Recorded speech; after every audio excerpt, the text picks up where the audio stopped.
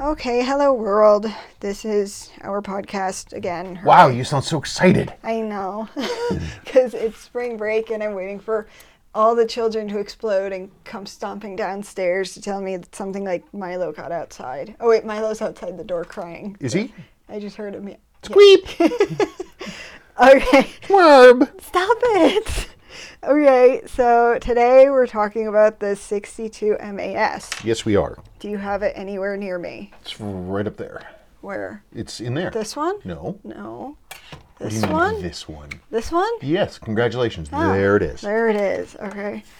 So this one used to be ours. And It's the nicest of all four that we have owned over the years. okay, but then we sold it, and it's back here because The owner, who's a nice dude, wanted me to change the strap from one to another on it, because he sent some other stuff to me to do, and so he's like, hey, while you're at it, can you just swap this strap out? So I decided, since it's here for me to look at. There it is. There it is. And we talk about it. Here is the next generation 6105-8000. So this replaced that. I thought it was a 6215. Well, no, 621. That's a different line. Oh, okay. That's the 300 meter professional with the monoblock case. When I was looking at blogs and posts and stuff, people posted this one, then that one, then the 6159, and then I stopped looking. Yeah, no, that's two different lines of divers. Oh. This is the start of basically what I call, I don't know if anybody else calls it this, but I call it Seiko's mainline divers. That's like 62 MAS, 6105-8000, 6105-8110, 6306/6309, 7002, then the 7S26 0020s, which is like the 007, 009, SKX 173, that kind of stuff. Okay. So this is a 6217. Correct, 8001. Then why is it called the 62 MAS? Because of the dial code. It says 62 MAS on the dial. It's the only Seiko model I'm aware of where it is referred to as the 62 MAS, where it's referred to as something from the dial code. It's a 6217. Does it? Do I suck? Yes. Let's see. Hang on a second. Oh my God, did I catch him? Oh, I think the earlier one said 62. I've seen one say 62 MAS. Whew, I need to blow this dial off. Oh my God, so... No. I've seen it say 62 MAS. Okay. There must be different versions of the... There must be different versions of the dial, Well, but then I could be wrong. That's for the video for tomorrow. We found something we didn't know about. Okay. That is true. So you're going to use canned air? Yeah, why not? Because there's a microphone right next to you. Uh-oh. If you hear a giant... It's going to be very fast. Okay. Anyway, go on. So these came out between 1965 and 1968. And was it Seiko's first dive watch? Yeah, it's first... the common thinking is that it was Seiko's first true dive watch. I saw that the Silver Wave came first. Yeah, but that's 30 meters. That's 30 meters resistance, and that's 30 meters resistance these days we would consider to be on the level of like... I'm sure that canned air sounded wonderful. 30 meters resistance is like your basic dress watches look like that. Okay, so then what's this one? 150 meters. Okay.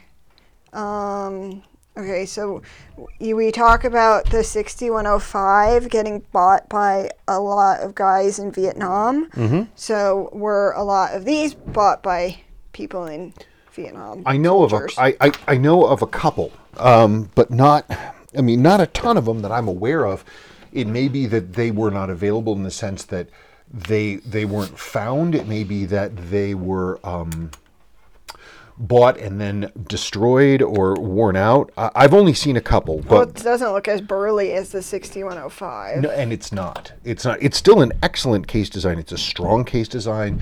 It has a lot of Seiko's future things that they did, but it's got an acrylic crystal versus the 6105-8000 has hard Lex. Mm-hmm. It's kept in place by a tension ring inside the plastic crystal versus this, which is actually, has a crystal retaining ring, different kind of tech. Why does it have an acrylic crystal? Because that was the style at the time. Because that was figured to be sufficient for what this thing needed. I would think that it would flood pretty easily being plastic. Well, I'll tell you this: if you look at the loom on this, see how beautiful the loom is. It's extremely rare to see one of these with basically zero patina marks on the loom, which is what this has. Okay. Because they are not very waterproof.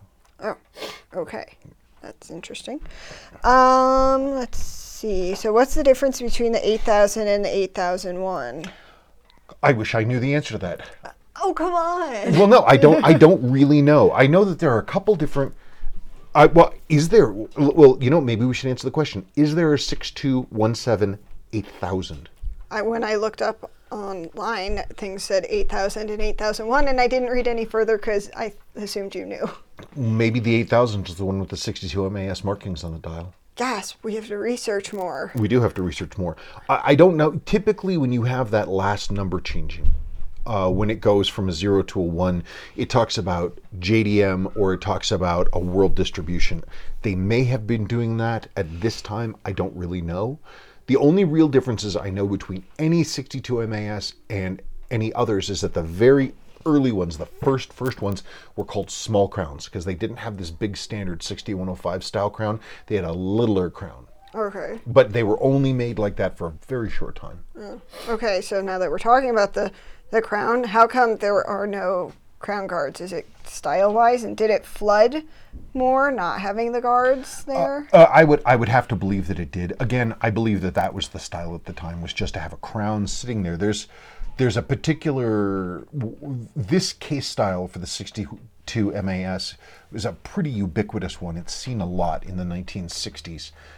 Seiko's next iteration, they must have obviously had problems with the lack of crown guards, because the way they designed this crown, this is when they dropped the crown to 4 from 3 o'clock, and they use this beautiful ergonomic setup to have basically crown guards here inside around the crown without having crown guards. It's an amazing design. Because I'm looking at that now, and I can imagine getting your crown bunked off of you. Oh yeah. Run into something. Oh yeah, and not only that, it's a non-locking crown, so it turns. So you walk it on, bunk it on something, you turn it, water gets in. This is better. It's the same kind of non-locking crown, but at least it has crown guards. But clearly this was not sufficient, because the 8110 has that asymmetric full thing where it's like you can't even catch on the crown because the case comes out further, and it changes. The ergonomics all change completely. And then of course, and it had locking crown, and even that wasn't sufficient. And in the 6309, Seiko went to the first screw down crown for this mid-range diver. Okay. Let's see, what else did I have written down? Why don't you talk about the movement? The 6217 movement is it's an 18,000 BPH movement. It's nicely jeweled. It's old school in sort of how it was put together. They can be very accurate. They have good power reserve. The biggest thing that's funky really about them, they have the typical Seiko problem with mainspring arbor wear, like especially in the main plate. And you can see that even Seiko knew this was an issue, because in the high-end 6218 version, that's actually jeweled. It's not jeweled in this one, but they knew that it was an issue. But I mean, being that it was a dive watch, they probably considered it fairly expendable and didn't do that. I think the biggest, weirdest thing about them is that their sort of keyless works is sort of this mess. It's a lever with a spring with Seiko with like an integrated correction wheel, which is sort of the same technology that the 6105 uses in the later 6309, but they hadn't really figured it out. And so if you get wear in the winding pinion, or any kind of weirdness in the setting lever, you get this thing where as you're setting the time, you can feel the teeth skipping, kick, kick, kick, kick, kick. It's just one of those things. It's not a very robust design. But that aside, the movement itself is very good. They're accurate. They keep great power reserve, and I'm a big fan of them. Okay, I have a stupid question that doesn't have to do with this watch in particular. What's the point of jewels? We bought them, you had them made, they're little, and they are red. Yes, they're little and they're red. The point of jewels, and jeweling was something that started in horology good amount of time ago, that back in the like 1700s, they started making watchmakers were literally watchmakers, and they would literally make jewels out of hard stones, precious stones. The reason is that you want to minimize wear as much as possible. And so if you have something like what we use now is synthetic ruby, if you do something like that, you're not going to have metal on metal. Think of metal on metal as like when the cartilage in your knee goes away and you're having bone on bone wear. They're both going to wear against each other, and they're going to wear out, and the pinion that is going to get smaller, and it's going to rattle around, and the whole of the bushing, if it's metal, is going to get bigger, and you're going to get all this slop, this up and down slop and this side to side. If you have a jewel, then the jewel, synthetic ruby, it's extremely hard wearing, and you increase the lifespan of the movement. It also means that you're going to have less like movement dust and stuff, because you're not going to have metal on metal with metal shavings, tiny microscopic metal shavings drifting through the movement, because you're removing one place where that is wearing. More jewels generally is better. Like Seiko's first Bellmatic was 27 jewels. They really went for it. This one, this Rolex I'm wearing, that's 27 jewels. Oh, wow. So, that granted, some of them are for the date quick set, but they put a lot. More jewels generally are better. Okay. Hang on one second. Okay, there was a crisis outside because the dog stole Sebastian's car. And he's still sad, but it's fine. Anyway. Okay, now... So that's the thing with jewels, is jewels will extend the life of the movement. Like, the jewels that we had custom made in Switzerland are specifically for the lower mainspring arbor port. The biggest problem with all the 6000 series watches, and most of Seiko's watches from this period, is that the lower mainspring arbor isn't jeweled, and so you get it where the arbor is the axle that the mainspring barrel turns on. And it's always winding, because almost all of Seiko's stuff is automatic winding, which means the winder's always turning, which means that arbor is always turning. And that is, in vast majority of these, it's metal on metal. And the arbor is stainless steel, and the metal that it's sitting in is brass. And so as it turns and turns and turns and turns, it'll just eat that brass away, and it goes from being a round hole into an oval. And then everything starts coming out of alignment, and you're getting brass dust spread through the whole movement. But we put in that jewel that we had custom made. That's it. It's a permanent fix. That stops. Oh, okay. Well, now we're going back to talking about the 62 MAS. Blah-de-blah-de-blah. I'm looking at my notes. So was it Seiko's first bi-directional bezel? It's, as far as I understand it, yes. The Silver Waves... Oh God! The 30-meter Silver Waves. They had an internal indicator ring, which is it's like those other little Seiko divers that we have, like the sport divers and stuff, and the sushi divers. They have that, or like the 6139s. They have the internal one. Yeah, they have this internal indicator ring. That's a real Seiko thing. Okay. To do that, because then they wanted to make watches as waterproof as possible and contained as possible, so they had everything in there. The problem with having an internal indicator ring like this is that in order to use it, if it's anywhere near water, you're turning the crown, and that can introduce water into the movement. So that's a problem. And those Silver Waves, man, you just don't see those anymore. We've owned, I think, 2, really? And they were both in pretty rough shape. But this, you have that dive on the outside. That means you can manipulate it underwater without worry about the getting water in through the crown, because you're turning the crown. Okay. Why is there a dolphin caseback? Oh, Seiko had all kinds of different brandings at different times. The dolphin caseback is one that they used a lot. They used it on dress watches. They used it on these diver watches. They used it a lot through the 60s. But they also had a whole line called the Sea Lion. Literally had a sea lion on the case. I don't remember ever seeing that. Oh, I've got some in my port stores. I've seen the Wave, obviously. Yeah, there's the Wave, and then there's the Sea Lion, and then there's a whole bunch of different ones. Seiko was they were all about crazy different brands, branding, like sub-branding within their stuff, and they like the Advan line or the Seiko 5 stuff, which has no internal cohesive driving principle at all. It's just they sort of slap it on stuff. It's so, I don't know. It's just kind of funky. But the dolphin caseback on these is the one that people typically look for. There is the other case back, which is the standard horseshoe, and that's the other one sees. I don't think we've actually ever owned one of the horseshoe ones. Okay, you would know better than me. I don't know anything anymore. So all of these are marked waterproof, none are marked resist? No, because these were discontinued before the resist change happened. Okay. How hard is relooming these? Because you talk about different kinds of issues. Relooming these is pretty similar to relooming a 6105.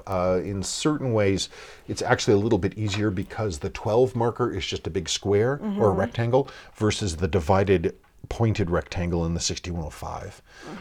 It's the same stuff. You've got the challenge of clearing them out, and then you've got the challenge of getting the right grain size. Unlike the 6105s, the 62 MAS fills were very consistent. They looked the same. They were the same color. They had this like greenish kind of look to them, like this Danny style loom. They were all big grain. Diney, whatever. And they had the same like half fill, very clean, very flat, versus 6105s, which had a lot of variation. I don't reloom a lot of 6217s because they are, one, I don't get too many of them in, and two, unless the loom is destroyed, I usually recommend that the owner leave it. Because relooming is going to be such a hit to the value. Okay. Unless the loom is like black and like falling out of the dial. Okay, my last question is, what kind of strap did it come on? There were a bunch of different ones that it came on, but it came on something very similar to this. It came on the early Tropic straps. The same one actually that Rolex had some of their Submariners on. Okay. But because Seiko hadn't gotten around to creating their own rubber straps yet, as far as I know. That said, I've seen one with an original waffle, but it's been some time. Okay. Well, that's all my questions or explosions happening. Well, no, wait. But since we're talking about the 62 MAS, what's your opinion of them? We've owned 4. Every time we've owned one and I've showed it to you, you're like, I don't know. I like them. They're interesting. I prefer the 6105s more. Is that fair of me to compare the two? No, sure they are, because one is the successor to the other. I prefer the bulkiness of the 6105, and I like how the crown guard, now that I'm looking at both of them together, I don't like how the 62 MAS has the crown exposed. Yeah, I mean, because having an exposed crown, that was also a marker of Rolex. Their first subs had an exposed crown, and they had all kinds of problems with it. And that's when they started introducing these big integrated crown guards. Oh, okay. So that's what that's all about. So now that I know about the crown guards, it actually sticks out a lot to me that there isn't one on that watch, and I don't really like it. I mean, yeah, it's one of the reasons why the 6105 8110 is so great, because they get that beautiful asymmetry that is also functional, and that it acts as a full crown guard on both sides. Okay. Pretty cool. Now I'm going to say adieu. Peace out, because my children are screaming. Alrighty. Okay, so I'm sorry about the canned air. I'm sorry about screaming children. I hope you learned something. Me too. Goodbye. Bye-bye.